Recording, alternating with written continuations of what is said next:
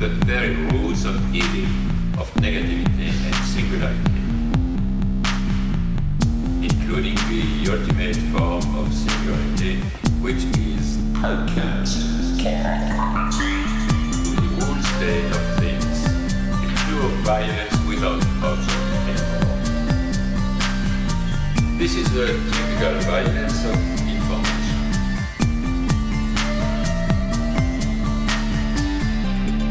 It's violent because what happens there is a murder of the real, the vanishing point of reality.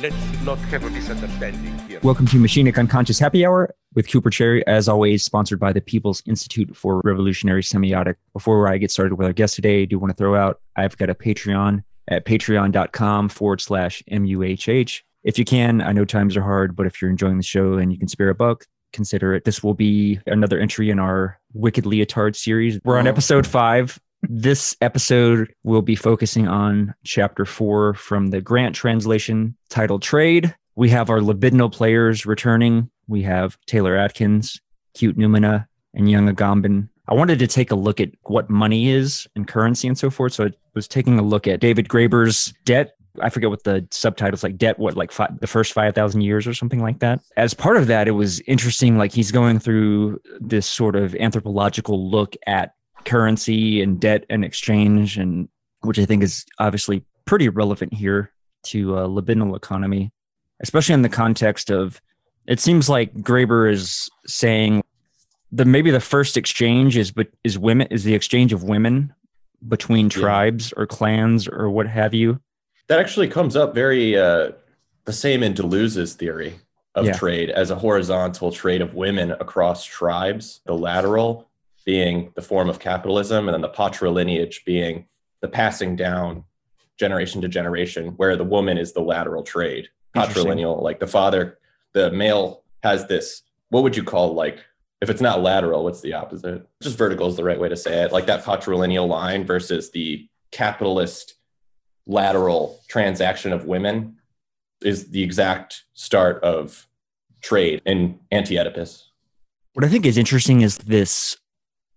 So for Marx, right, it's our relation to production as class is preeminence. But through this lens, it feels like it's really more so the relation to reproduction is the primary social relation, especially looking at it through this historical development of currency that Graeber is kind of going through. Like he gives an example of, I forget which time period, and I may even have it. Okay, in ancient Ireland, female slaves were so plentiful and important that they came to function as currency. How did this happen? And if we are trying to understand the origins of money here, isn't the fact that people are using one another as currency at all interesting or significant? This excerpt's from Philip Grierson about money in the barbarian law codes. Compensation in the Welsh laws is reckoned primarily in cattle, and in the Irish ones in cattle or bondmaids, with Cumal in parentheses, spelled Cumal, which has its own interesting, connotations. I guess like the whole talk about this section, I'm really interested in kind of like the notion of what is money as it comes up in this book, or I guess particularly in this section. I'll go after you bring up the definition, Coop, if you don't mind. So Cumal is a female servant or slave, and that's like one definition in Old Irish. And then a second is a unit of measurement generally worth 3 milking cows. Based. This is making me feel like GIAC has a lot of purchase, and that relation to reproduction, especially whenever production is getting virtualized now, there's something significant about that as well. Now our relations to reproduction of spectacle or simulation or whatever the case may be. I don't know how to flesh that out into like a fully exactly, but maybe somebody could pick up on that idea. It reminds me of the big break for me with Althusser in his essay on ideological state apparatuses, when he says something similar, that like it's not that capitalism is oriented around production, it's around its own reproduction. Right. And that's the use of ideology state apparatuses. But I think that is a base, the ideology of, say, 20th century ideology control is certainly there, but I think there's something more than what Althusser says that you're picking up on, of the reproduction of the virtual, the reproduction of spectacle, for me takes the place of the ideological reproduction. And maybe ideology is still sort of in that spectacle, but for me, there's a difference between ideologically training or ideologically reproducing people and reproducing capitalism itself, which I think now we've seen it actually may not need its own ideology if it can recreate a spectacle that sort of blunts successful enough. Yeah. Right. Exactly. Just to tie to what Coop and Young, what you've mentioned, it's kind of like one of the properties of money in general is like its fungibility, how it reproduces itself. To tie it to a direct metaphor of female reproduction, what I guess like this thing that's historically or maybe reoccurring in the history of emergence of capitalism as an economic mode is the necessity of like labor. And so there's this virtuality that exists within reproduction of, people in general, which is like they're necessary labor units. And so there's this infinite potential of virtuality that's in procreation. And I think Lyotard kind of talks about this a little bit at the beginning of the chapter. But it's like, it's the creation of the warrior, it's the creation of a laborer. And then on top of that, it's like the propagation of, let's call it like the historical culture of that time period. In this case, tying it back to what you said, Jan, in terms of ideology, this very like successive notion of cultural propagation, which in itself is a propagation of the current economic mode of production. To tie it back to that quote, I don't know who quoted it, but it's like, there's no such thing as a primitive. There's no primitive societies. Right. Yeah, that was Lyotard. Okay. So in that sense, that there is no primitive societies. This all ties back to it all goes this back notion. To libidinal economy, right? Exactly. And so I guess in that sense, it's like this ever-present virtuality of, how would I say, exchange, maybe? I don't know. like exchange. Like I said, in the last episode, I call it like the iron law of exchange. Like even in communication, it's like there's no escaping the back and forth transactional ledger and like seesaw. And even you could like apply that to the libidinal band, like heating up and cool. You're passing these signals back and forth. I don't know. But go ahead. Sorry. It's its own self-enclosed dialectic, if that makes sense. Or the Mobius strip. The Mobius strip. The twisting of the strip or whatever interpolation of it is what gives the appearance of a dialectic. Or because an inside-outside. Because it's going from this point of the desire, this, and like a Lacanian sense, this sort of lack that exists, and then it tries to compensate that, or at least like in that quote that I brought up in the chat, where it's like, is that how like currency is trying to is like an accounting for the lack to bring it back to lack. I don't know. Yeah, it's like a half-assed formulation, but to like bring it back to lack. No, I think you're onto it, because for example, the currency in a way creates a value. It tries to account for everything, the distribution of exchanges of resources. It's a ledger. And then in that sense, it tries to, in the Marxist sense, it's like you get rid of use value. And so you only have, what are the two? No, you get rid of exchange value and focus. Exchange value. And use value. And so in that sense, the desire is capped. It kind of de-intensifies the desire in order to be able to create these returning transactions. For example, you can't have, well, at least now you can, but at least at the time, these primitive societies, you can call them primitive, you didn't have year-round, let's say like peaches or something like that, just as an example. So you would have to create these kind of like returning cycles of, now there's peaches, now there's a moment where you can trade those peaches for currency. And so you create a market system, or, you create an exchange system for these items, these commodities. And in that sense, that's all built up in desire, the desire, for this commodity, this item, which is the peach. But that desire is capped precisely because of this market system, because you can't, if it was kind of like how it is today, in a way, modern capitalism has kind of overcome this, where you can have peaches year round. But that's precisely because of this. It's this intensive, I guess, to some extent, desire has overcome that through whichever, mechanisms. Markets don't regulate prices. Markets regulate desire. Yes. Right. Yeah. And then it's capitalism's continual overcoming of this this over intensification of desire that's kind of like, it sounds very accelerationist because it's to accelerate the process. Oh, well, capitalism can't overcome this contradiction, X contradiction, and then somehow it overcomes it. It has this qualitative change. Right. In a way, that's like a qualitative change that occurs with currency, or like innovation, you could call it. I know that sounds very like ANCAP or like libertarian, but there are no contradictions. It's only disequilibrium. Exactly. You know what is kind of interesting? Okay, so just a couple of quick points, and then I'll go back to you. Reading the Graeber book on debt, he describes a first instance of currency being tied to this trade, this exchange of women, and currency specifically being utilized whenever the debt cannot be fully repaid, in the sense of there's only one human being that is my daughter or my niece or my ward. He goes through these different relationships that men had in these different patriarchal societies, and the currency would stand for a debt that cannot be repaid. And this, even he talks about how this same sort of concept functions in the context of the blood feud as well, and so forth, which I thought was pretty interesting, especially in the context of this nullification that Lyotard is focusing heavily on in this chapter. Something you had brought up earlier was this lateral movement. Mm-hmm. And in that sense, that very much reminded me of the eternal deferral of desire through the objet. Yeah. It has that similar sort of horizontal movement to it as well.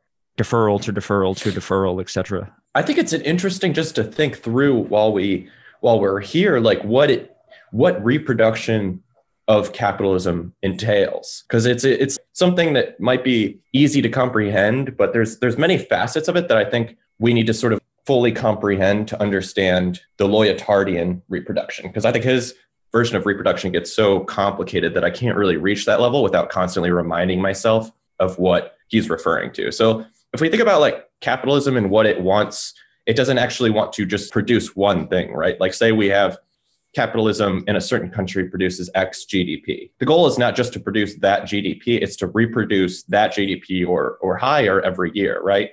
So at one level, we have to reproduce the economic infrastructure to recreate that value again and again, infinite. But then we have increasingly more complicated things that need to be reproduced. Like you're saying, you need to reproduce the very desire that's driving the production of those objects to begin with. And in order to do that, you need to reproduce culture. You need to reproduce an underclass. And you can see this time after time again. And sometimes there's disruptions to the system. In the American South, when slavery ended, there needed to be a reproduction of that lower class. So they invented sort of the new mechanism was sharecropping. And it goes with Graeber's idea of debt. If just put these people in debt and they'll never be able to do anything but work for you as if they're in slavery.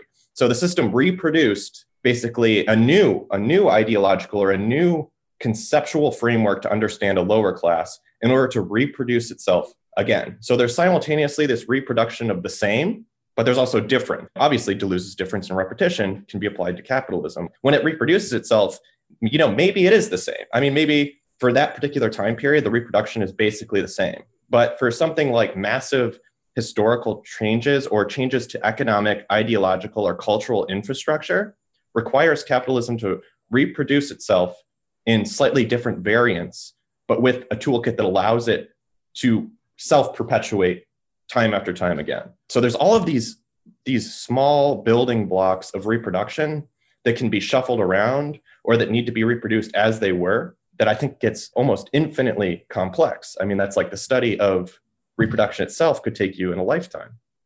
I want to know if anyone has a way to understand or has a grasp on this look into Greece circa like Aristotle's sort of time, and this contrast that Lyotard draws between the Athenians and the Lydians in terms of prostitution and homosexuality and exchange and so forth. I couldn't quite understand exactly what he was getting at there, but I think there is relevance, especially like you brought up, Young, that reproduction element and the creation of the underclass, right? Because it's the underclass of slaves in Athens that allows the upper class to do their to reproduce itself, right? Right, to reproduce itself, but also to produce philosophy and like all this other bourgeois, whatever, ruling class shit that they're doing, right? Well, I mean, I took the difference between the Athenians and the Lydians, or it's not even just the Athenians, right? He says it's Greek culture, it's the Hellenes in general, right? That for Lyotard, with the Hellenic culture, the whole point of, and you were getting to it, the whole point of the reproduction of children is just a means to an end of being able to sort of free up portions of the libido to invest in this kind of transmutation of desire into concepts, right? And so this is why he keeps coming back to the speaker, to the orator, who takes the center of the stage, and it could potentially in the Republic be like any citizen, right? Which would be restricted to this homosociality, right? So this is why he says, like in the Hellenics, the prostitution is really prostitution of penises, because it is about this circulation. The jouissance is instantiated on the homosexual warrior bodies, right? And it's kind of confined to that. And why he says the Lydians take a step further toward capitalism is that they prostitute their daughters, right? And by prostituting their daughters, not their wives, who are reserved for the filial reproduction, by prostituting their daughters, he says they commit them to sterility. And on the other hand, they make them enter into the circular game of the exchange market as goods and proprietors of goods, right? So instead of this kind of, I'd rather be fucking my buddy, but I have to fuck my wife to ensure reproduction, it's that the vagina is seen as just as good as the anus to enter on the market and be canceled out through money. This is why he says the Lydian citizen does not impregnate this woman, his daughter. He indemnifies her, which literally is like he compensates her for a loss or injury. Yeah, like double indemnity insurance or whatever. He pays her, and this payment money is the same as that in circulation on the goods market. By paying her, he can, having consumed her, annul her consumption, pay off his debt to her. Since this money will return to the sinner in one way or another when the daughter or her proprietor having some need to satisfy. This goes back to this question of money and the convention of the need for need, as he says, having some need to satisfy will come looking for the complementary good from him, and so nothing will happen. I took that anticipation of capitalism that he says, it reminded me at the beginning of the first volume of Capital, right, where Marx is going through 10 pounds of wheat for a coat, that kind of shit, right? Yeah. Yeah, 10 bales or whatever. So it's kind of, it's something like that, right? That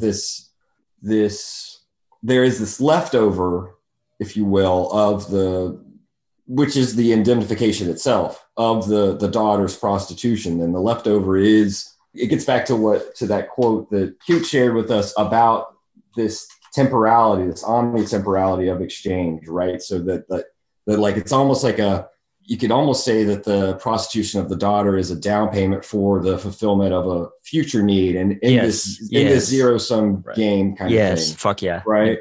So that's good. And I think that the only thing so the Lydians kind of make sense to me, even though we would consider that perverse on our end. But I mean, this whole book is kind of trying to show how the sort of evolution of money, the form of money, and the metamorphosis of that it entails, it's nothing, is precisely this divvying up of polymorphous, perverse sections of the libidinal band through and in bodies, what he calls annulatory exchange, right? Which I mentioned yesterday is about, it's not just about the circle and the strip, but it is literally, about annulling, canceling out, right, into zero.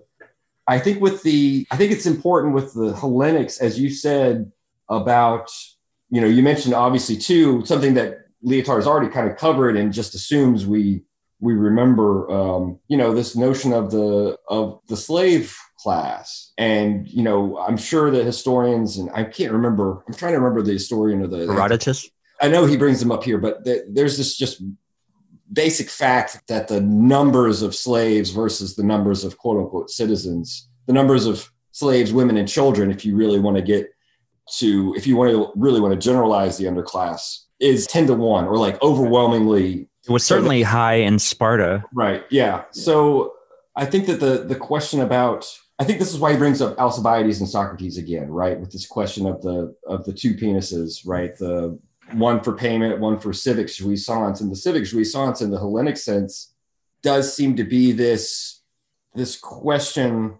I mean, we've talked about it before. Socrates doesn't play Alcibiades' game because not only because to a certain extent in his old age and in his wisdom, he's like moved beyond the simple pleasures of the body, blah, blah, blah, even though that's inscribed in the Platonic myth, if you will, the legend of Socrates. But it's, as Lyotard says, there's nothing to be gained in the exchange.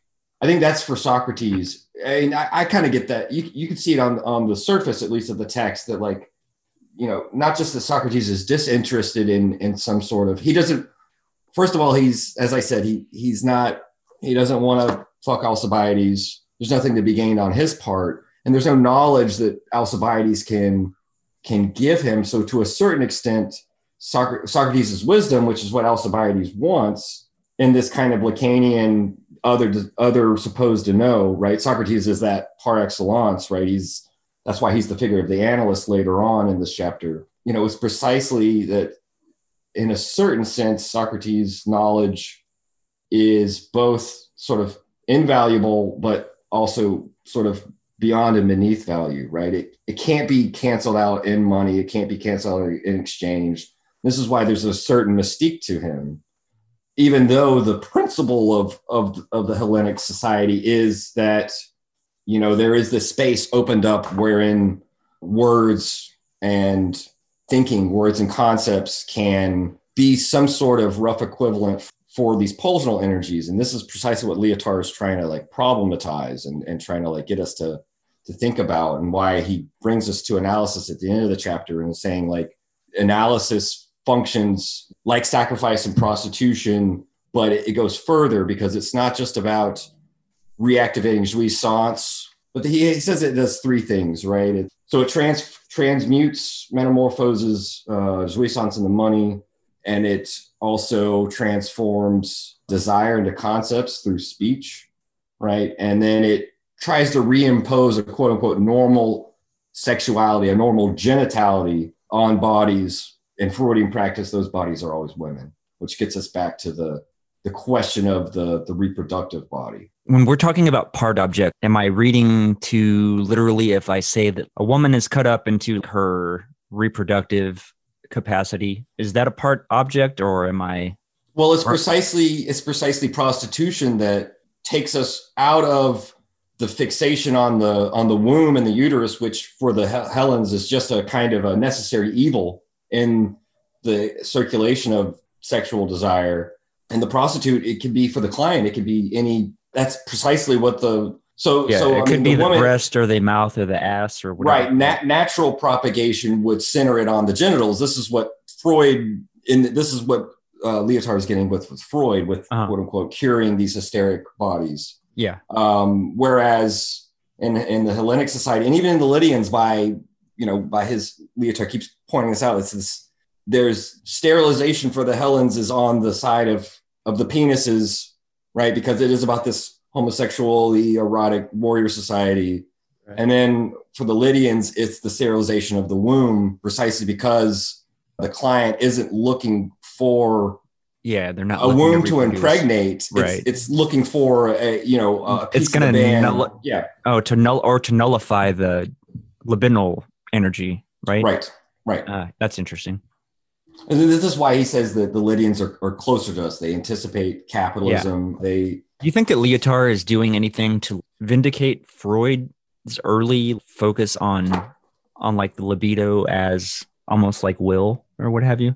I'm not sure if that's right, because like a lot of times, all right, Freud gets reduced to he thinks it's all about sex, or at least you know what I mean, like in the popular imagination, right?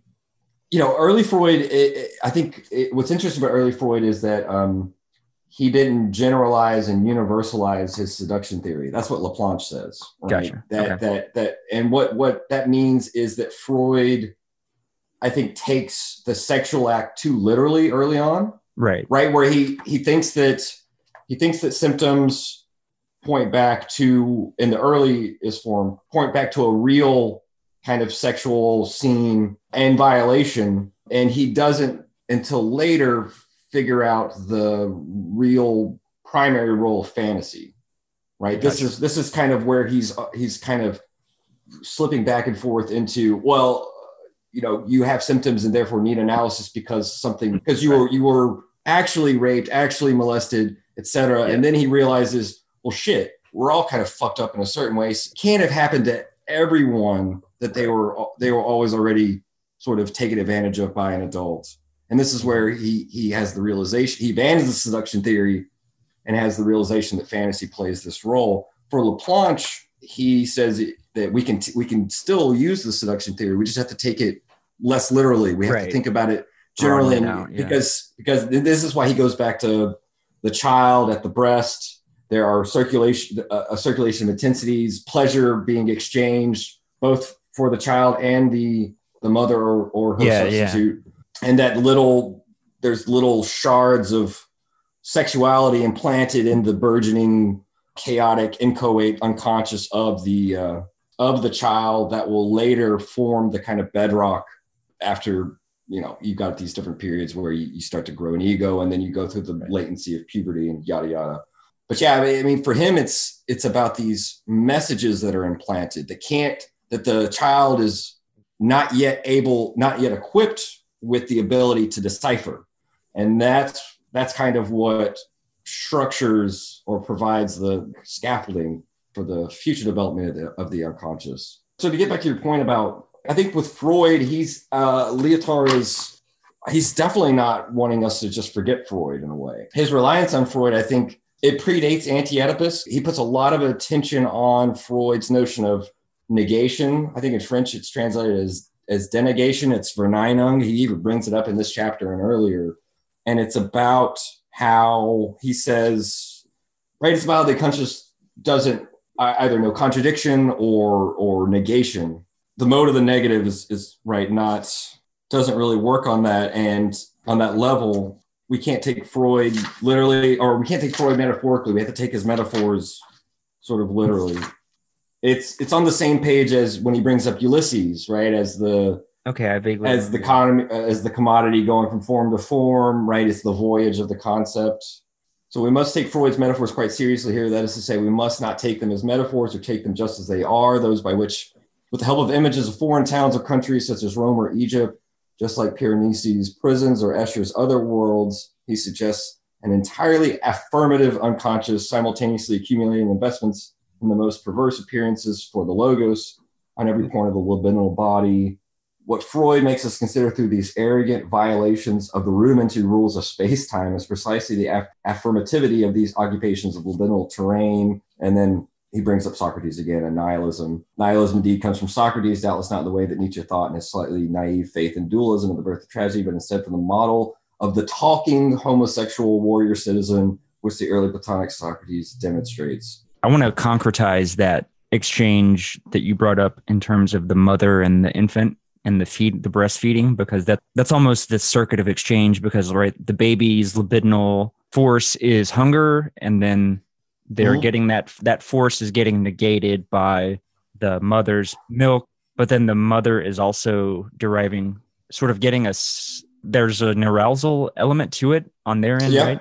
There's an exchange of pleasure. The infant's hunger and the mother's sexual excitation or negation or negate one another to the zero. I don't know. Half brain thing I thought of. You know, what Lyotard will want to do with this discourse on nihilism and nothing is keep saying that money is this general nothing-ing, right? Yeah. Kind of like Heidegger, the nothings, right? Money is this nothing that reduces it to zero. I don't know if I would say that interpreting the child at the breast is necessarily best done in lack. One can easily do it, right? Lack is a hunger, hunger is a lack, etc. But the mother lacks nothing besides, quote unquote, being a good mother, which again, as Freud is good at sometimes reminding us that it could be a substitute, could be a midwife. For Freud, right, he has this like quasi concept called propping, right? That the sexual drive and the self-preservative drive are really like kind of glued together at the start because of our helplessness as children,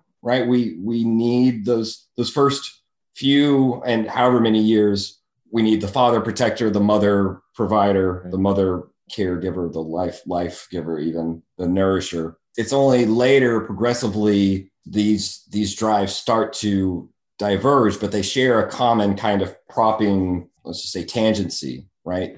Yeah. Kind of connection. Yeah, it's interesting to think about what you're talking about in that it's almost the child yearning for the breast and the mother's pleasure are two sides of a ledger, you know, and the child's lack need for that is sort of, say, a negative or a positive. I don't think it really matters which way you want to buy the ledger. But then the mother's pleasure, it might be a slight sexual pleasure. It's more just an enjoyment, a jouissance of having your baby suck on your teat is another, say, like a positive desire where she doesn't lack that, but she gains a pleasure from it almost in the same way as the prostitute who enjoys her work is basically gaining an excess enjoyment that negates the desire of the man to want to have sex with her. The baby's desire for the teat is negated by the mother's enjoyment of the baby's suckling. Nice. Yeah, that was a better articulation. Well, it's also, I mean, I think here, it seems like if we stick on the conscious level, then we can talk about negation in that way, right? But I think for Freud, unconsciously,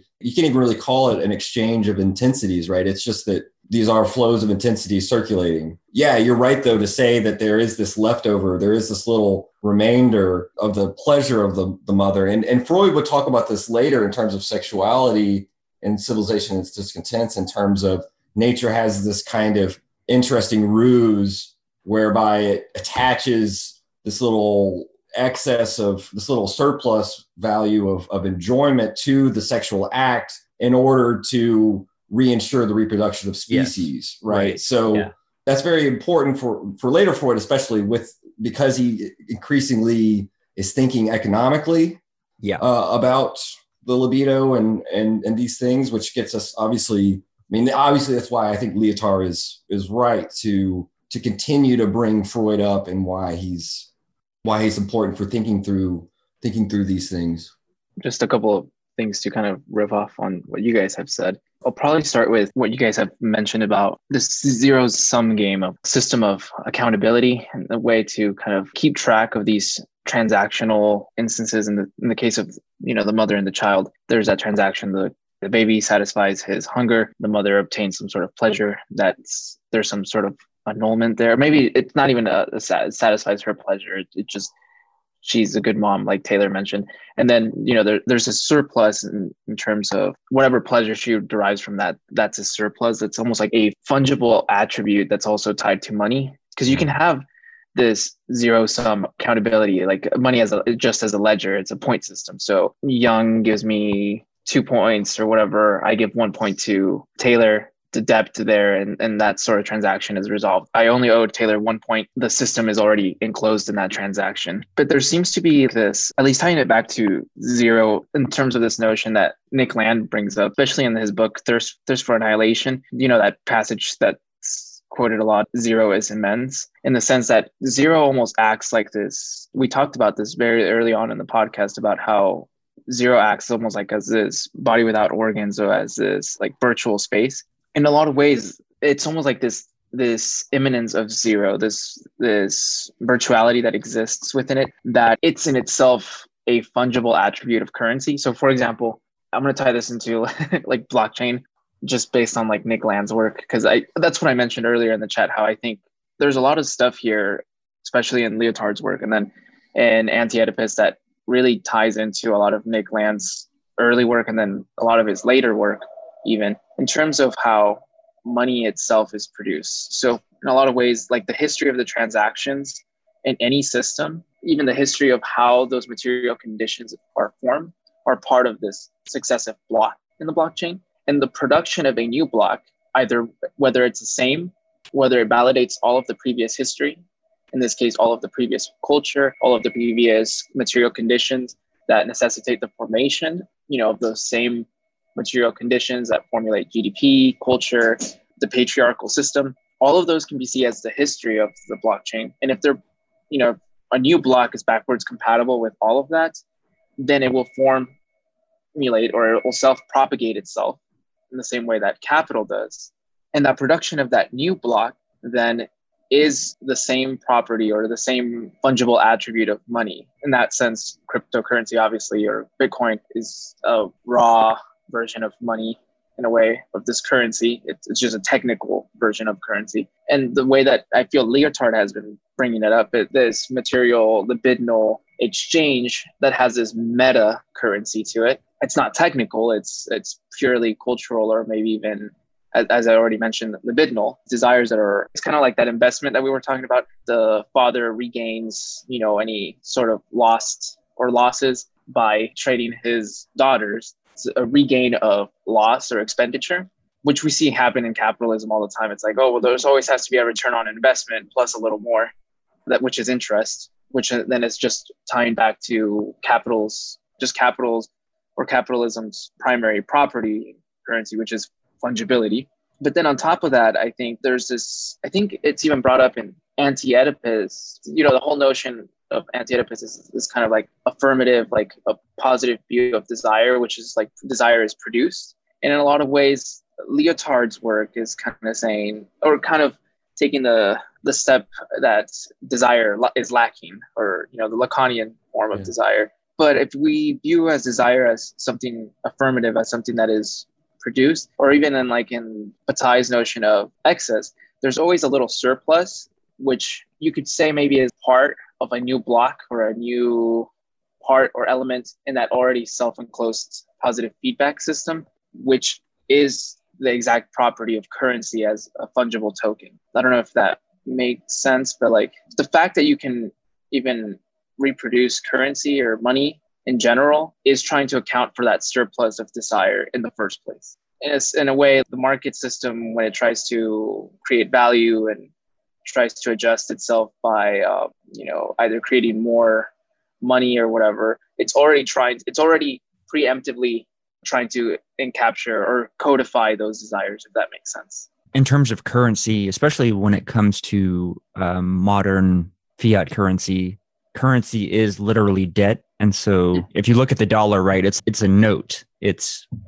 The note, it's a promise for repayment. The debt is created on one side of the ledger and the currency is created on the other. When it comes to the central bank issuing government bonds or whatever, or treasuries, that's how money is created. So money is literally debt to be repaid, which goes back to that early conception that I was talking about, where the chieftain or the clan leaders would utilize their daughter or wards or whomever, nieces, et cetera, whomever women were sort of a form of currency in that sense. And in that exchange, they would use some form of money because that couldn't be accounted for. That's the sort of debt that cannot be repaid, which I think goes back to symbolic exchange in death, with maybe death being something that throws that whole system into disequilibrium. I don't know exactly how to square that with cryptocurrency, because the thing with money, right, is, at least nominally, is, what is it really? It's a system of equivalence, right? We're trying to figure out practically in the market, how do we mediate this debt in this relationship? I give you cash money. That cash money is a debt. So you take my promise to repay the debt, and you use that promise that I've given you to repay a future debt. Isn't that just the production of, instead of seeing it as this system of lack, this production, like the production of lack in a way, but it's even in the production of lack, it's still positive. If that makes sense. That's the thing about, especially I think for me with Lacan and lack, is just because lack is a negative doesn't mean that doesn't produce, or a void cannot be productive. I think that's one of the big things to take from Hegel, or Lacan, Stirner, is this sort of counterintuitive notion that the negative can produce. If you see a positive force. Because in a sense, is that not what currency is doing, right? Kind of? Well, yeah, I mean, that's how I would see it. So that ties back to that notion of point system, money as a point system. It just keeps tracks of transactions in general. But the incentive for keeping track of those transactions would be the production of new tokens, at least in crypto. I mean, that's why you create new tokens, or you could say blocks. It's just that it's to keep track of more transactions. It's a ledger system. So in a way, if money, in my view, I guess, or in my opinion, isn't so much as just a way to keep track of things. The whole system of keeping track of things in itself has a value that escapes the individual constituents of value. Yeah, that's interesting. That's really interesting. I think. So in that sense, the fact that you even have a system that keeps track of things that that keeps track of exchange as a whole has a value outside of that system. Yeah. That in itself is already a productive force to incentivize people to use that system. I think the lack or the debt side of it, like you're saying, Q2 can be thought of as almost a arbitrary, and I don't use arbitrary pejoratively, but just an arbitrary conceptual or ontological distinction of the ledger, right? When you do accounting and you owe, say, $10 million. Dual interest accounting, right? Right. You do your liability on your balance sheet, it's a liability. On your side of the ledger, it's a lack. And on the person who's lending to you, that's an asset. So it's like, that's the same money. That's the same thing. It's the same amount of money, but it's on two different sides of a ledger. That's almost the body without organs distinction. The theoretical distinction of where the lack is, where the excess is. Whereas that's just sort of like you're saying, it's all productive, right? But the lack is a conceptual way to sort of like separate the ledger of plus and minus. Yeah, it's that disequilibrium across the Mobius strip. I think even Lyotard brings this up when he talks about like A and B. Hold on, let's see where that is. That section where he kind of goes through where the surplus comes through, or is it this part on page 167? Oh, it's 166, I think, towards the bottom. So I'll read it. 166. Yeah, there it is. Okay, if the game is zero sum. If all that A can gain is lost by B, if therefore there is no exteriority to the circle of citizens, exchanges, and if they remain in the zero of the milieu, it is clear that the system remains utterly infertile. The society of a merchantman is quite singular libidinal dispositif, a dispositif of the libido's conservation, and a sort of pulsional treasure constituted by the members of the, and I'm going to butcher this, Kononia? I don't know, anybody? Synonia? That's close enough. The wealth of which circulates from one to the other without ever leaving the circle and without any libidinal supplement ever being introduced to it. Therefore, not only is it a very selective dispositif, but a very conservative one in the pulsational sense, for the zero of annulments of exchange is understood in terms of intensities, the sign that the merchant citizen society completely follows.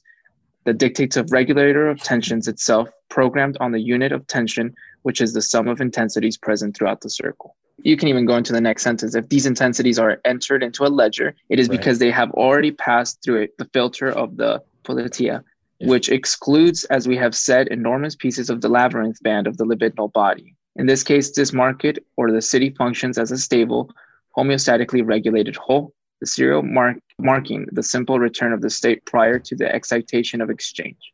In that sense, the whole market system is already a zero-sum game. Like, it's already taken into account the individual libidinal constituents and inscribing those onto the ledger, at least how I view it. The desire is already part of that transaction.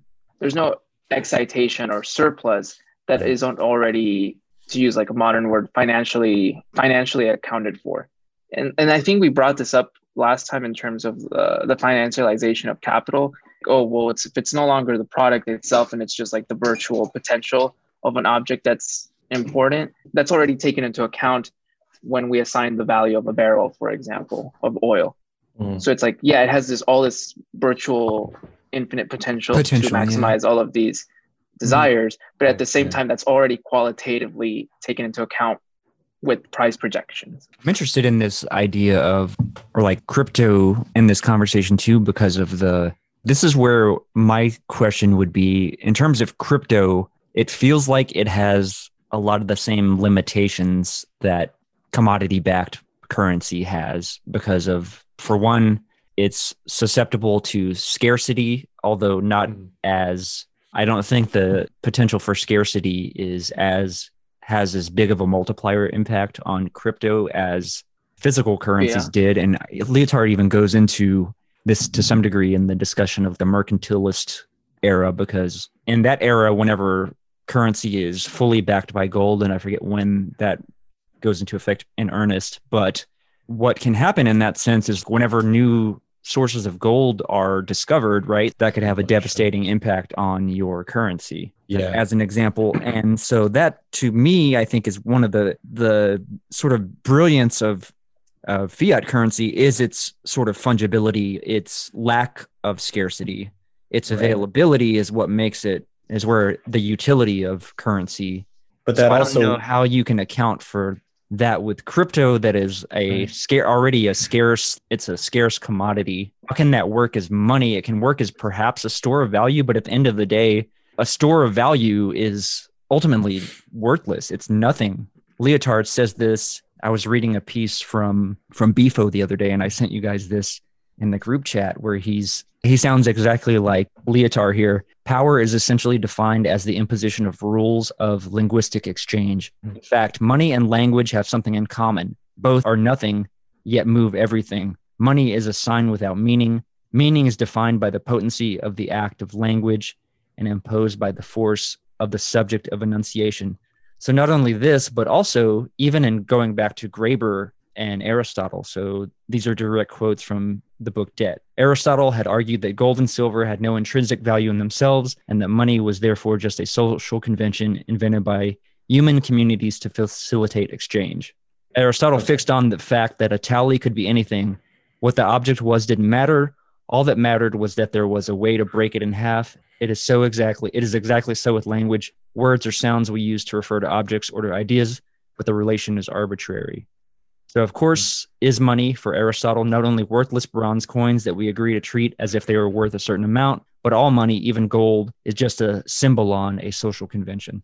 I think there's two major differences with Bitcoin, or I would call them almost revolutionary potential for Bitcoin. I think the first being what we found out is that fiat currency as it stands in the global financial system is not free. It's not a free market. It's open to manipulation by governments, by large financial institutions, in which it's sort of a ledger that's meant to keep you in that state of zero, that lack of excitation to the market conditions. So what Bitcoin allows for me is possibly a line of flight from the increasingly manipulated financial markets of currency exchange and financial securities in institutional markets, right? And I think secondly, you have the stranglehold that financial system has on the global south, right? Where they have to continually devalue their currencies to get out of the debt that we put them in, right? Right. Because there's so many IMF loans, there's so many loans where we make money on interest, giving money that they can't pay back to, say, Zimbabwe. And then their currency crashes. And the thing that's holding their value all of a sudden is almost worthless. So for someone in Zimbabwe, there's a revolutionary potential to escape the stranglehold of financial capitalism on their country. Yeah. Right. Okay. By finding value in something that's basically the new gold. Like you're saying, it's something that has a set amount of Bitcoins, and you have to mine further to get more. It certainly provides almost like this new gold standard for people who are basically, the ledger is not on their side. The global south basically has no way to sustain some sort of value growth under the current financial hegemony. So perhaps Bitcoin is this line of flight, either for people in the global north who find themselves completely constricted in their financial markets by, the rigidity and the sedimentarity of our financial institutions and the manipulation they have to make money against us, and those in the global south who are set up for economic failure just by the political and economic global international financial situation. Yeah. In the broader sense of it, that crypto is still just a worthless, at the end of the day, it's a worthless sign. Right. It's trying to stand in for something else, trying to draw equivalence between two objects or subjects that cannot be equivalized, really, at the end of the day, because they are, no two things are ever really truly equivalent. Mm-hmm. And that obviously, I think, becomes more of a stark issue whenever you discuss that in the context of the trade of human bodies, and to go back to the discussion of the trade of women in more quote unquote primitive societies, if you will.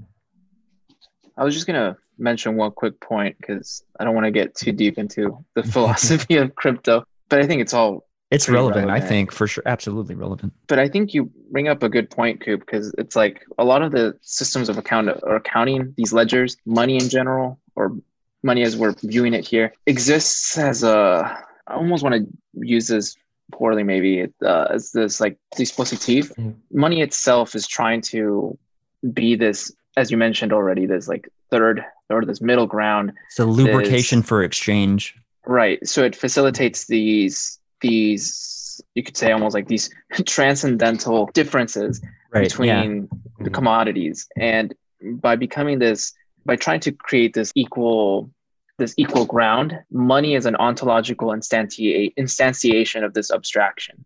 Yeah. And in that sense, Bitcoin itself, or I guess let's just call it the blockchain, because we don't know which. I think Dogecoin has a better implementation of blockchain. Implementation of the blockchain, for reasons that we can go into, but at least in terms of, I mean, I just say crypto largely as an umbrella term rather than just Bitcoin specifically. There's a lot of them now. Ethereum, et cetera, et cetera. Which is like how memeable a currency is. And this has all interesting implications back to what you brought up, Young, about the mimetic potential between ideas. We can discuss that at another time. In terms of what I'm interested in is the mimetic potential of currency itself. For example, it's all about the Benjamins, right?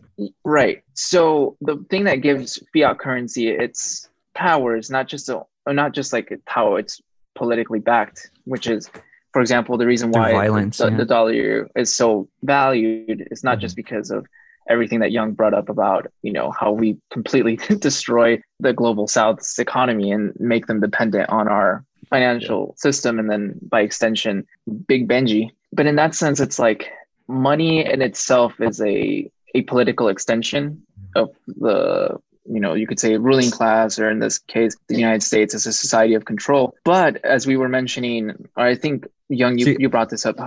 I see a function here, but I want to let you finish. But I just want to say, yes, like Young and Gaman, you bring up the good revolutionary potential on the side of the global South. But one of the things that the benefits of fiat currency and its power being backed by like the United States as a hegemon is they create the football field that exchanges can take place on. So it's facilitating exchange, because if there's no central field that we can play on, then that game becomes, it's like whenever any bank could issue currency like that causes an issue whenever it comes to exchange, because it's going to slow down exchange. Whereas that's the benefit of one dominant currency, is you don't have to worry about the additional time to transact across. This is what the European Union is trying to do, right? With the euro, is they're trying to eliminate all these different little currencies that are going to slow down transactions and et cetera, right? Removing those barriers to transactions to speed them along. That's what is, I think, more so within the, teleology or teleological structure of capital, right? Yeah, you actually bring up a really good and interesting point, and I swear I'll shut up after this, which is that whole notion of capitalism, or just let's call it capital in the form of currency. What it's trying to do as a functional tool is that it's trying to, as mentioned, it's trying to create that third or that middle ground for the exchange. Yes.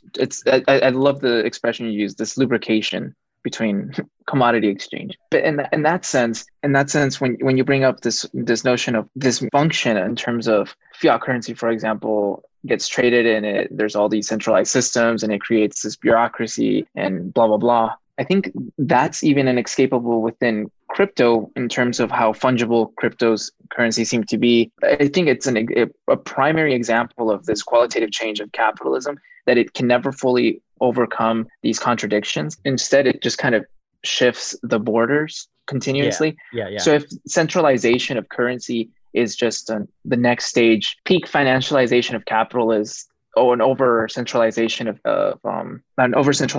this mechanism of capital. And it's another qualitative revolution that we're going through right now with Bitcoin. Bitcoin's or crypto's blockchain is a deterritorialization. The reterritorialization is what a future of transaction, what a future of the transaction of cryptos on the internet or as a market economy, what that looks like in terms of what it can account for, deep fragmentation, what does that look like transcendental fragmentation, what does that look like in terms of, for commodities, for example. Let's say, yeah, you can escape as a country as a whole, the market system by introducing your own crypto. Let's say Zimbabwe just completely closes off and it's like, yeah, we're just going to use crypto within our country. What does that entail when it's like, when it's not backed by power, when it's not backed by force of violence? I don't know if that works. And I don't know this whole neo-reactionary Mulbug patchwork type and capish thing. I don't think that works because of the way that capitalism functions. It has to have these infinitely large structures to it sets the parameter. It needs this structure of the state, whatever the form the state takes, to set the boundaries for the game. And without that, whenever there's different rules being played for the same game, when there's 1,000 different games going on and the rules are all da-da-da, I don't think that is going to benefits capitalism's own reproduction, right? I think oddly it actually does, because I think that is how the international financial market is basically run. That capital's reproducibility is in sort of the rigging of the game. So for instance, I'm thinking about a few years ago, they came out that one of the major investment banks was literally rigging the LIBOR rate. Yeah. The LIBOR rate being the base interest rate where all other interest rates are basically referencing to, you're always this many basis points over the LIBOR rate. The LIBOR is the rate at which banks lend to one another. So it's usually the lowest interest rate. And it turns out that people at these investment banks were making their money simply because they got to set the LIBOR rate.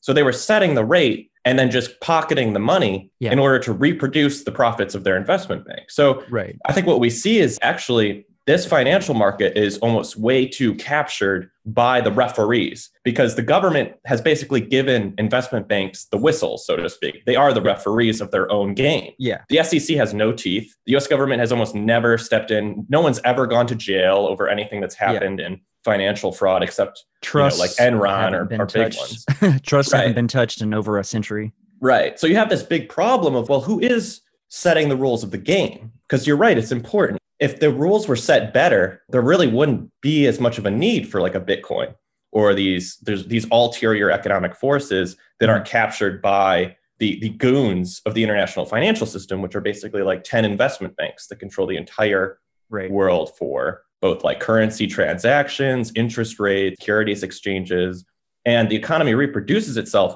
based on their cheating. Yeah. The reproduction is based on their ability to cheat in the system. And this is clearly, the GameStop situation. I was about to say, clearly that's the case. This ideological idea that it's a free market, just invest yourself, is completely out the window now. We realize the capitalism doesn't reproduce itself on its own freeness of exchange. It reproduces itself on how good these investment banks can break the system. How closely can we keep this ledger so that the fungibility is sort of kept in check, so to speak.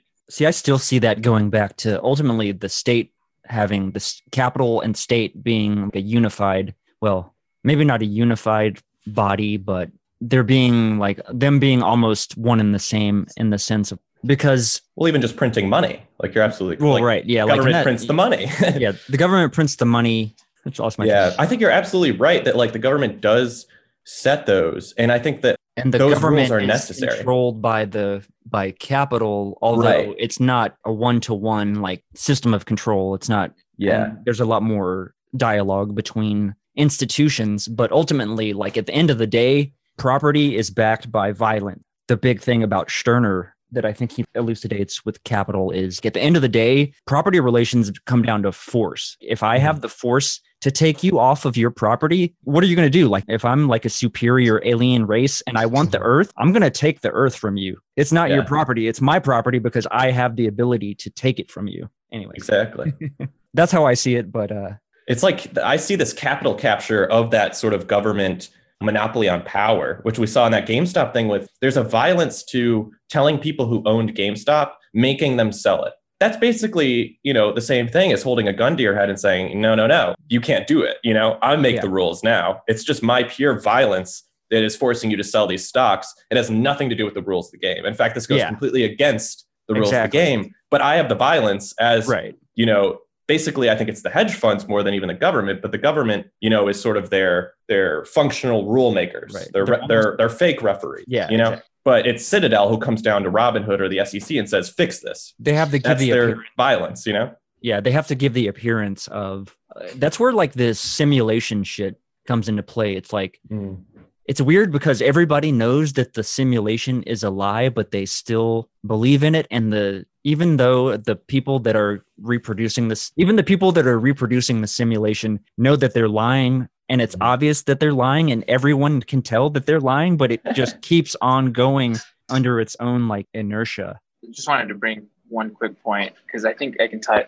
This all ties back into Lyotard, and when Nick Land's writing, and I think it's his most important writing, my favorite piece of work by him, Capital and the Prohibition of Incest, or Prohibition on Incest. When they talk about this notion of like this, let's just call it like this fallow capitalism, which is the human security system, whatever the fuck that means, is trying to completely control the limits of capital propagation. And in that sense, it's a very conservative system. It tries to set up the rules. It tries to control, let's just call it like this feminine force within capitalism. And I think Deleuze and Guattari kind of point this out, which is just like this deterritorializing, which I think is why Nick Land focuses on deterritorialization so much, but it's this deterritorializing force by the market system to completely like decimate conservative structures or conservative systems. And in that sense, it's like what we see with, it's exactly the point, the GameStop fiasco, is the financial overlords are kind of getting upset that for once the people are kind of setting up their own rules, or kind of taking back,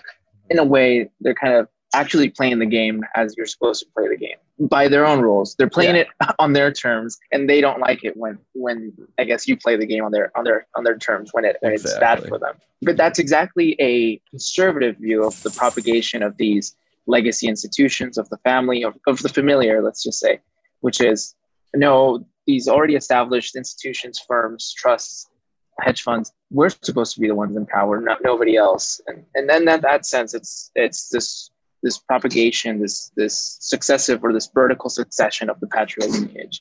And a lateral move would be democratization of these market forces. And in a way, crypto kind of takes us to kind of meme it. Crypto takes us back to imminence, It's like, what are the possibilities? Let's just take it as necessary. We have to work under capitalism. There is no real horizon of revolution as of right now. Mm-hmm. What forces can we use for revolutionary potential, which are already captured and codified by capitalism itself? And in a way, let's intensify desire so that there's another qualitative change within capital. The whole meme of accelerate the process. Lyotard, in a way, is already explicitly saying that by it's like this intensification of the libidinal band. There's always going to be the surplus desire, which is going to try to be enclosed by the use of currency. Yes, we understand that. How can you force a qualitative change within these already existing structures, these rigid designated systems? Let me ask you this. So maybe I don't have a good understanding of human security system, but my understanding would, in this context of GameStop, is that the Wall Street bets traders are the human security system that are fighting against the inhuman machinations of finance capital, the machine of finance capital, right? And they're sort of the human, to take it to Star Wars, they're the Rebel Alliance that are this ragtag team of groups that are going to fly into this exploitable bit of code in the Death Star that allows them to access its self-destruction. The human security system, whether it's just a few people on Wall Street or not, it's always trying to do the most conservative thing, the most negentropic action. And the process, let's just call it the process, is always trying to do the fastest way to actually produce. It doesn't care what it is. It doesn't care. Exactly. Yeah. There's no value judgments. Yeah. I think that's very much libidinal economy, Lyotard. And and so in that sense, it's like, I think Lyotard brings this up in terms of passivity, a politics of passivity. I forgot which work he talks about this. A politics of passivity isn't just sitting around your house and consuming media and blah, blah, blah, and just being like, oh, well, the revolution will eventually come.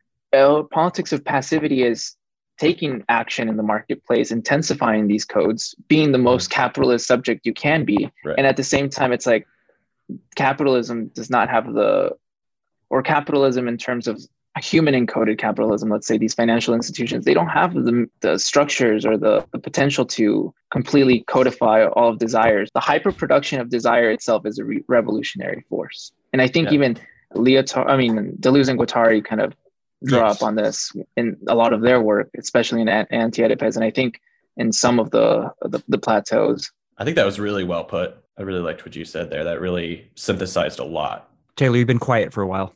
Oh man, I was just letting you guys, you know, you're making some good connections with the crypto stuff, and I do think it's interesting that we talked about sort of the future, if you will, of sort of economic. So I think here, like novelties. The blockchain in particular, here's maybe something I can pose to you that you can run with is. Blockchain is effectively a ledger system be very simple with it. And so maybe there's some type of, there's a relation there to like this function of annulment, annihilation, return to zero in that circular movement. I would think of it in a different way, okay. At least from a different aspect, insofar as one thing that we can come back to, we brought up expenditure in Bataille last time. And I think that one thing that's underlying the whole phenomenon of crypto is this almost inconceivable expenditure of energy, right? Of electrical power. And so in that sense, I wouldn't necessarily be able, you know what I mean? Like I wouldn't necessarily be able to reduce it back to this more traditional notion of sheer exchange. There is this sort of plugging in directly of intensities into this creation of wealth in whatever form. Now, obviously, obviously other forms of money, other forms of exchangeability don't preclude this. It's just a more directly conceptualizable, almost pure form of expenditure, right? That can even be like calculated and reduced to this one type of input. Because when we are talking about quote unquote mining, we're also talking about just an incredible amount of energy expended. And I think that what's interesting that you guys, the reason why I went quiet is because I was enjoying the conversation, but I was also thinking about how maybe this gives us a chance to turn towards the end of the chapter and talk about Lyotard's discussion of mercantilism. I mean, I think that would be kind of a good way to start to close out the chapter. And it's interesting. He mentions this letter written to, what is it? Is it Louis the 14th?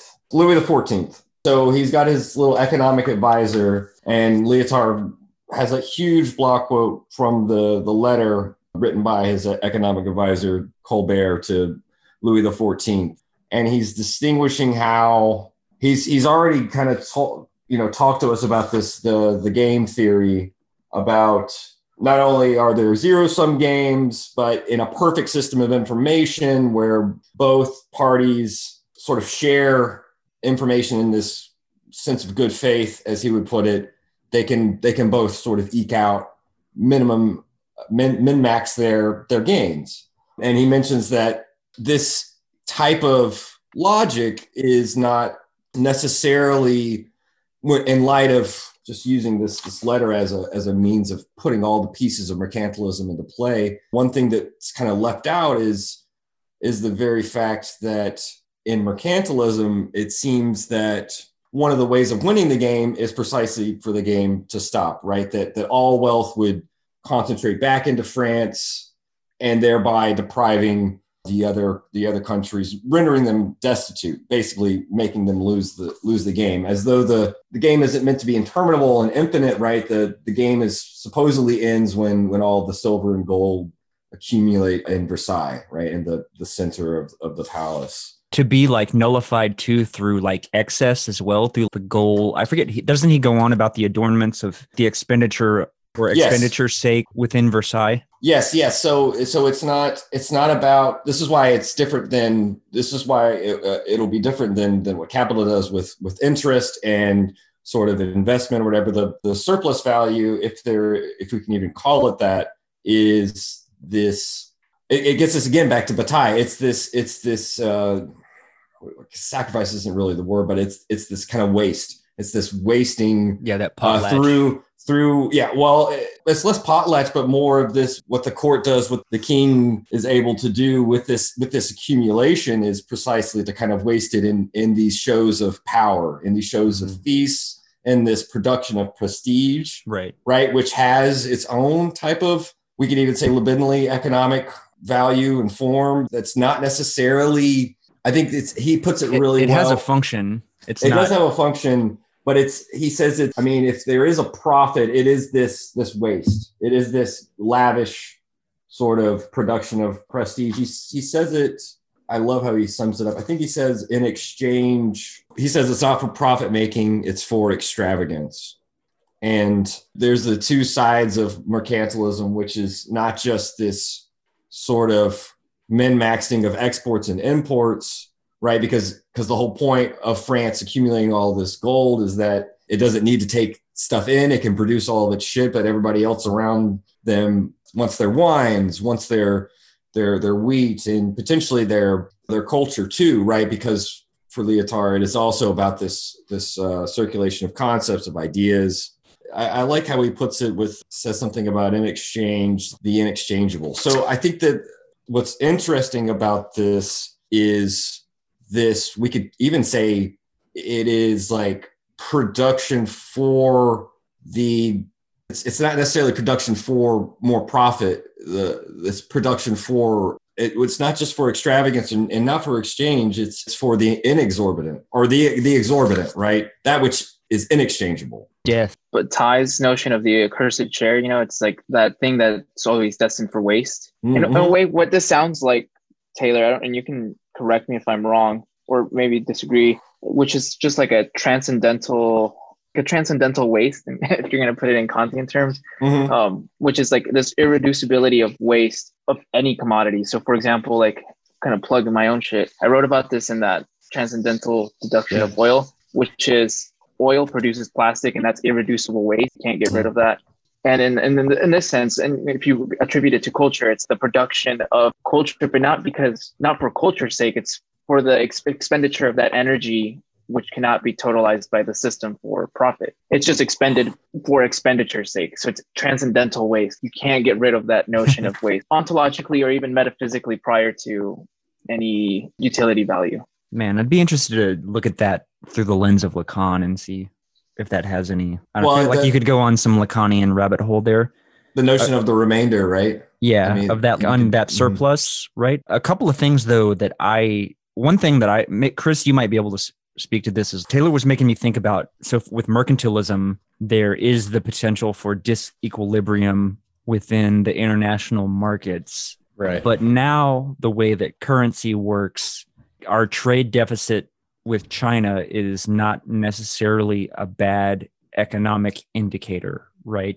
Right. Because of the way that those exports and imports sort of they in a way nullify one another. And I don't know finance well enough or, economics well enough to articulate this specific terminology of how that operates, but there is this nullification there. Yeah. And it comes from, in economics, they call it comparative advantage is their term for this post-mercantilist reasoning for why everybody can benefit from the economy through trade. It's easy to think about it. I think Nick Land has a very succinct way of thinking about the movement of economies into like hyper modern, high skill, like white collar jobs is basically always going to, and he calls it like the city itself is basically just an export implosion, because now you need to import most materials and you're exporting basically brain power, like, skill-based labor, and you're importing.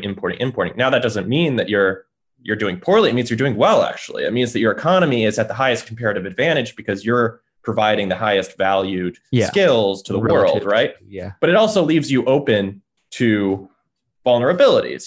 If you're importing everything, it makes you politically vulnerable. And I think it's easy to understand comparative advantage as sort of, instead of when you have the baby and the mother, the baby, all it can offer is its mouth and its pleasure and its love for its mother, and the mother's like, well, I have a lot of milk, and I'd be happy to give you this milk for this pleasure, in the same way that like a very productive economy that has a lot of one thing is completely willing to provide it to a country that doesn't have that thing in exchange for something else, where they both seem like they're getting something out of it, just like the baby and the mother are both getting some sort of net benefit. It's not zero sum in the sense that someone's losing and someone's winning, right? But I think it's a lot more complicated than that. And that comes out in Foucault's lectures on biopolitics, where he speaks long time about mercantilism as actually a political thing. The idea being that you could basically set up Europe so that there would be peace by countering people in this sort of zero-sum economic game, right? And if somebody got out of order, then, you topple them and you try and bring it back to normal, right? But the world wars showed that that's actually a powder keg. Mercantilism works like that. You're always countering each other with these huge political sort of, coalitions that have to fight each other in world wars. Yeah, that's a great model to understand. Yeah, exactly. And then, so the liberalism that Foucault wants to put out, the biopolitics of it, is a new version where instead of infinite growth on the level of being a country and trying to become the greatest empire, right? Infinite growth in a mercantilist world where you want to become the strongest country, there's infinite growth inside your economy, and then everybody puts their power into police states, right? So instead of external enemies and allies, you just have this infinite game of growth in this global economy where you're trying to grow the fastest, where instead of, directing your military attention towards those formerly antagonistic countries, you're actually trying to create a sort of police state inside your own country that's going to allow you to form that infinite growth. And that's Foucault's distinction between like the mercantilist world and the liberal one that we entered into a long time ago, but that we're still in now. What I think is interesting here is in the context of the game theory, zero-sum game elements of it, because one thing, and the Wall Street Bets GameStop stuff gives this a new relevance in the sense that, and I forget who said this, but it's that saying, information wants to be free. A lot of the reason that corporations, companies, institutions, even, their power is within information itself, because they have access to information that we do not. Like, even when you're negotiating your salary or whatever, the individual in capitalism is always at a disadvantage to institutions because there's a disequilibrium and access to information. And what you're seeing here is that revolutionary element of capitalism expressing itself through digital communication technologies, which are deterritorializing these historic institutions, the stock market, and et cetera, right? But it's ultimately that information, that's sort of the losing battle of the process of deterritorialization and reterritorialization. It's going to become more and more increasingly difficult to maintain a monopoly on information. And as soon as the information gets out, as soon as there can be competitors across from anywhere, then that game becomes, then that's the fear of the capitalists. That's the hedge fund managers. Nadir is this world where they don't have access to information that the peons like us do, right? And Absolutely. If you take that and multiply that out like 1,000 different ways across the world economy, then you can sort of see how that potential in the future for revolutionary developments, notwithstanding climate collapse, of course, which is the big check on all of that, I think. But I don't know, it'll be interesting to see. Yeah, it's interesting that he comes back to this notion of the two stages, right? And this opening up of a theatrical volume that he's been elaborating throughout the book. And he comes back to ancient Greece, both in contradistinction to, but also in conformity with mercantilism. And he kind of says that, rather than sort of the structural emptiness of the monarchic center, you've got whether we call it the agora or whatever, you have the meson, right? The center from which potentially any Greek citizen could speak. And so that's kind of that stage, right? The setting up of the theater, right? Inside the enclosure of the city. And he says, if this stage exists in the republics, in the Greek republics, it is in order to distinguish a treasure of words rather than of riches. If the exclusivity proper to the determination of power and representation fixes its bar anywhere, it is there on the skin of language rather than on that of goods. The tribunal soon ceases to be an empty and accessible milieu. It becomes the theater where words are amassed and squandered, procuring prestige. It is not enough to see in the rhetoricians and sophists' linguistic techne the symptom of a professionalism affecting speech. It must also be considered as the acquisition and use of an enunciatory treasure, giving privileged access to the stage of assemblies simply because these statements are credible and creditable. The Republican tribunal would be a stage where one expends language as pure prestige and loss. As in mercantilism, this does not preclude, but implies the generalization of commerce, the commerce of words. But as in mercantilism, circulation linguistic in this case must, under the cover of discharging the obligations contracted in an egalitarian fashion among fellow citizens, allow kings, rhetoricians, and sophists to speak so as to ruin their partner's oratorical credit and ensure their exclusive ownership, necessarily consumptive from this point on, of the treasure of speech. And this gets us back to how he's saying one of the passions, one of the desires of playing the game isn't necessarily to extend the game and keep the parties being fungible, exchangeable. Instead, with mercantilism and in this sort of discussion of Greek oratory, it is in fact to sort of win by ending the game, right? By defeating or killing the other party. The literal game of Monopoly, right? It's to acquire, Right. like you literally monopolize the entire board. Yes. You capture all the money in the bank, etc. I remember Louis C.K. telling the joke about Monopoly, like he hates that game, but he kind of perversely loves playing it with his young daughters because, the 5-year-old doesn't really understand what's going on. It's like, okay, no, you're out of the game. I'm going to take all your shit and I'm going to use it to absolutely crush your sister, right? Like he's like, yeah. But it also comes back to that interesting little diagram about the story about Tosca and Scarpia, right? And the reasoning and whether they're playing in good faith, right? And and of course he's saying like one of the things that that's not in the grid is the fact that Tosca could kill the bad cop, right? That, losing her lover and having to submit herself to him for sexual gratification. One of the things left out is that she could take murder into her own hands. And so I think that sets us up for the discussion of mercantilism and this discussion of sort of, as you guys are talking about, imperializing the whole earth and gathering all the riches back into the center, which, in a certain way is a good model for understanding how, in a certain sense, that's also nihilistic because accumulating it all into the center merely would redouble and retriple, et cetera, the force and conviction of the barbarians at the gates. Yeah. That's too, like in the Marxist, that's interesting too, coming from Lyotard in the Marxist sense, because that's ultimately kind of the sui generis of the whole, like, right, the class warfare, right? Eventually the conditions of the proletariat become so distasteful that they revolt, right? But so I don't know, that's an interesting contradiction or disequilibrium in Lyotard.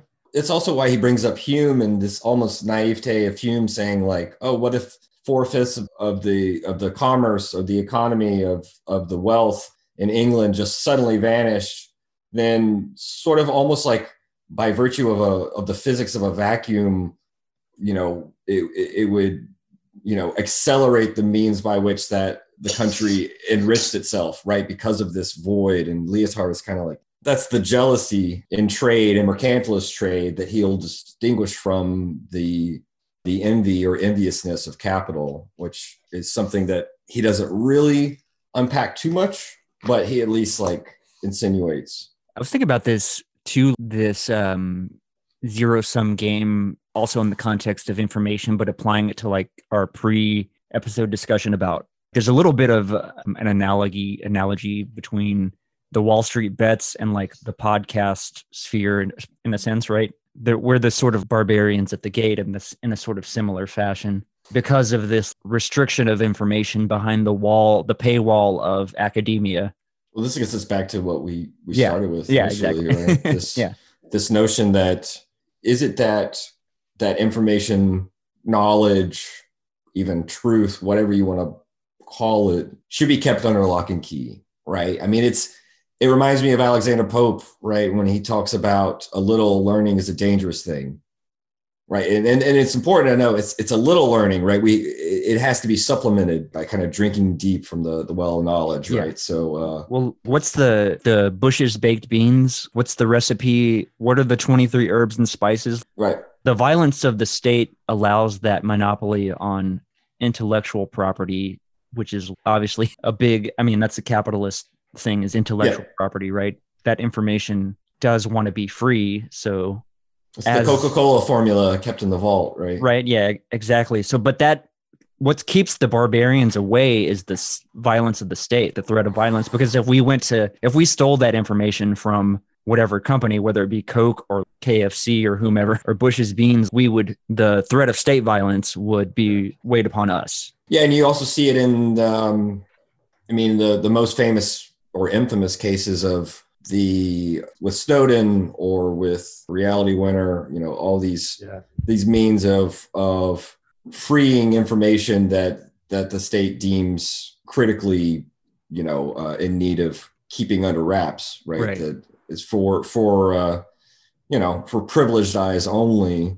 We're kept in this as subjects of capital. We're in this sort of prisoner's dilemma against one another at all times. The game tells us not to cooperate with other people. In a sense, it forces us to cooperate with random strangers in our jobs. So it's like a weird, maybe dispositif in that sense, that it has the dual force of both bringing us together through the corporation or through the company and forcing us to produce with others that we may not have any other ties to. There's no clan or blood ties to whomever our coworkers are, largely, right? So in that sense, there's an egalitarian element to that social formation because of that. There's no family, or at least in its idea of formulation, there's less nepotism within capitalism because of competition where every person is set against one another. I don't know. It's just a weird sort of dyadic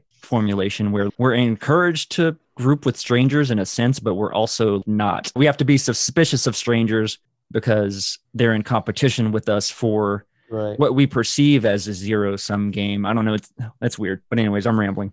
No, it's the meme of Rupert Murdoch with the plate of cookies, and the white worker has one cookie, and he's like, watch out, the foreigner's going to take your cookie. But that also gets us back to just classical notions of class consciousness and these other things, right? Where it's, it is about showing where all sorts of different interests, so to speak, are not necessarily in conflict, but as Deleuze and Guattari show, it's not necessarily as powerful as the unconscious investments we have in reproducing a certain form of society, which maybe have different forms of exclusion, right? Yeah. It goes back to our idea of the reproduction of capitalism and the need to reproduce a culture that is conducive to capitalism in its reproduction, right? So there was a book recently I was reading called Red Pill by Harry Kunzru, I think it is. There's an idea in it that I think is very true, where there is this cultural need to create the situation for capitalism, which needs to be atomized individuals competing with each other in a Hobbesian universe. And in Red Pill, there's a show called Blue Lies, which I actually like to watch these shows too, like Self-Defense or like Cops or something like that show you the world as like this Hobbesian man against man. People are shooting each other in the streets. It's a war zone out there at all times. Is the conducive cultural entertainment and the cultural ideology that's conducive to, I'm competing against these people. You know what I mean? But even a step further, creating the cultural conditions for gun violence and creating a situation that can create enough of a Hobbesian environment to impose that as spectacle onto the entire society in order to reproduce the same exact sort of atomizations, skepticism about your neighbor, skepticism about cooperation, about helping, and knowledge that you are sort of in it for yourself. You're there to protect yourself. You're there to make money for yourself, and everybody else is out there basically either to kill you or to take your money. So there's these almost micro fascist elements that need to be screwed into the culture in order to create the means for a successful capitalist society. If you're without, then there's no incentive to help you out. Right. There's no incentive for mutual aid. If you do this form of expenditure of potlatch in your particular role, then that's in the forced zero-sum game of it, you lose. It's a riskier libidinal investment for me to drive by the panhandler than it is for me to give him food. Exactly. And there's the culture trying to produce that fear of the panhandler. You know what I mean? Of losing your investment and being unable to play the game at all. Right. Or that person is dangerous, like with the whole cops thing with the news itself. I've recently had this happen to me where I am very involved with like the homeless community in Chicago here. And I know everybody near me and I've been around them for like years or whatever. But recently there was like a random shooting in my neighborhood where someone killed like 9 people in a random violence. And everybody I talked to is, well, you should stop talking to the homeless people. You don't know who they are. You don't know if that could happen to you. And there's this idea of culture slowly providing that necessary skepticism towards someone who is in need, thinking, no, they're not in need. They're hungry to get me. They're going to take it out against me. Like if I'm not going to help them, it's more likely that they're going to hurt me, which is the ideology necessary to sustain a capitalism that is about that kind of like competition against someone who wants your stuff. Neo-Leviathan arrives from the future. Exactly. Neo-Hobbes. He's from Boston. His name is Hobbes. My name's Thomas Hobbes.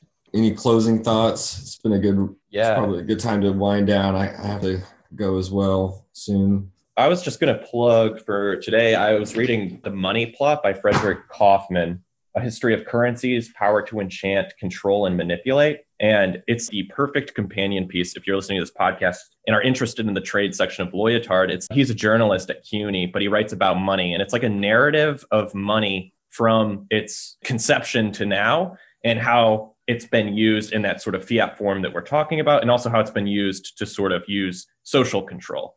And I think that was reading these 2 books together gave me a really good sort of view on sort of the more abstract and a very historical materialist view of trade and currency that I highly recommend. So if you want to read that, it's The Money Plot by Frederick Kaufman.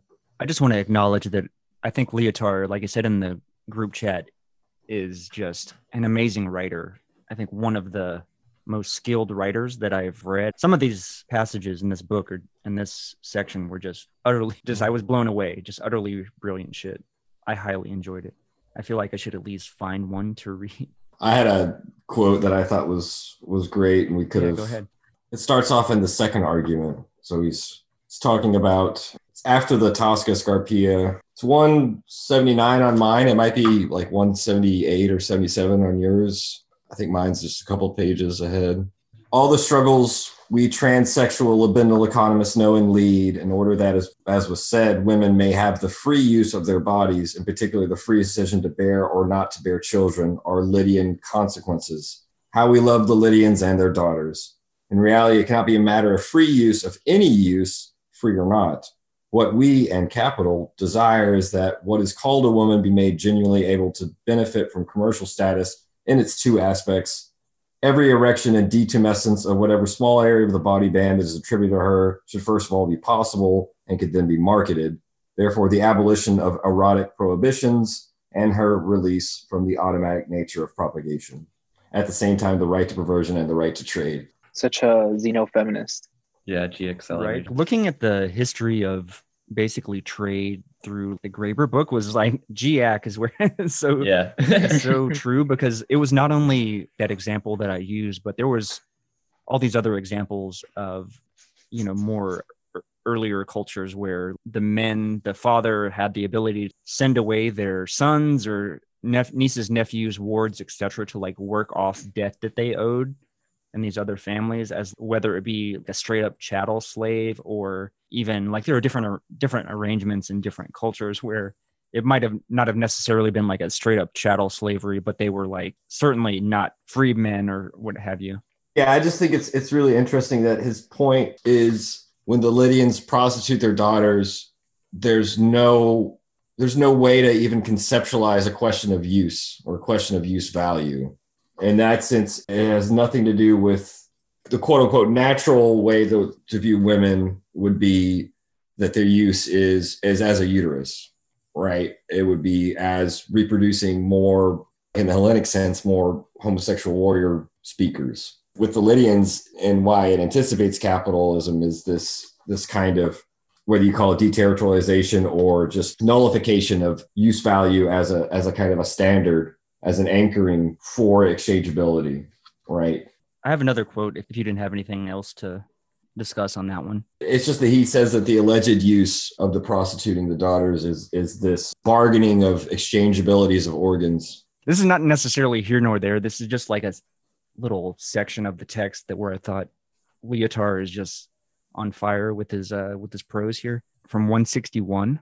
But the death drive of which Freud speaks and which underlies our own libidinal economism implies, on the contrary, a tremendous chance, not in itself, but due to its indiscernibility. And if he called it the pulsion of death, it is because this chance inevitably involves the disorder of the dispositifs at work, their lethalization, just as the proper functioning of these dispositifs, for example, that the insomnia of citizens and commodities, stifles beneath its harmonious music the grating and the cries of all the segments of the body band, removed from the circulation of the libidinal fluxes, dehydrated, sterilized, rebellious, subversives beyond concentration. If use value is from the outset instituted with the exchange value and the geometry and the algebra of the city and the market, it is because it is nothing without this exchange value and this insomnia, and one would be unable, as Marx did, to appeal for one against the other, as what is authentic against what is wrongfully assumed. Everything is false and everything is true. Utility and its value are cut-ups, decoupages of bodies corresponding to exchange in its equilibrium. All this is just one dispositif. Use and need are not exteriorities, naturalities, or references from which one would be able to criticize exchange. And it dovetails pretty much with what I was saying. It's good. Wow. Just the artistry of this prose blows me away.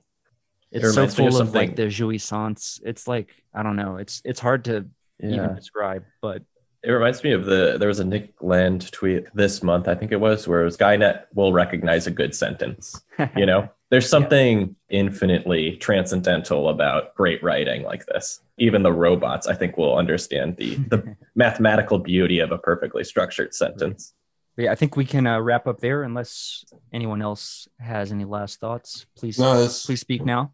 It's good, man. I'm glad we got together again. We're moving forward, plowing ahead. Real pleasure. This was a great one. Lyotard is transcendental mucho texto. Mucho texto. Anybody that wants to plug anything they're doing, feel free to go ahead before we stop recording. Follow me on Substack at cutenumina.substack.com. You can catch my blog posts there early, Fridays at 10 a.m. And then they'll be released publicly on Medium at 10 a.m. Central Standard Time on Mondays. That will be Machine to Unconscious Happy Hour with Cooper Cherry, signing off for the week. The very roots of evil, of negativity and singularity, including the ultimate form of singularity, which is outcast, the whole state of things, the pure violence without object anymore. This is the typical violence of information.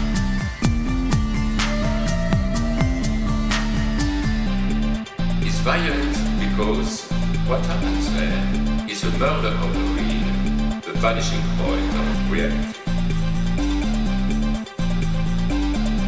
Let's not have a misunderstanding here.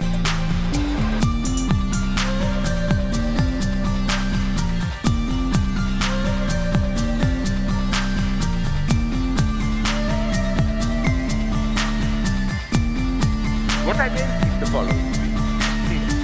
With nothing left but recycled, whitewashed, lobotomized people, as in Clockwork Orange.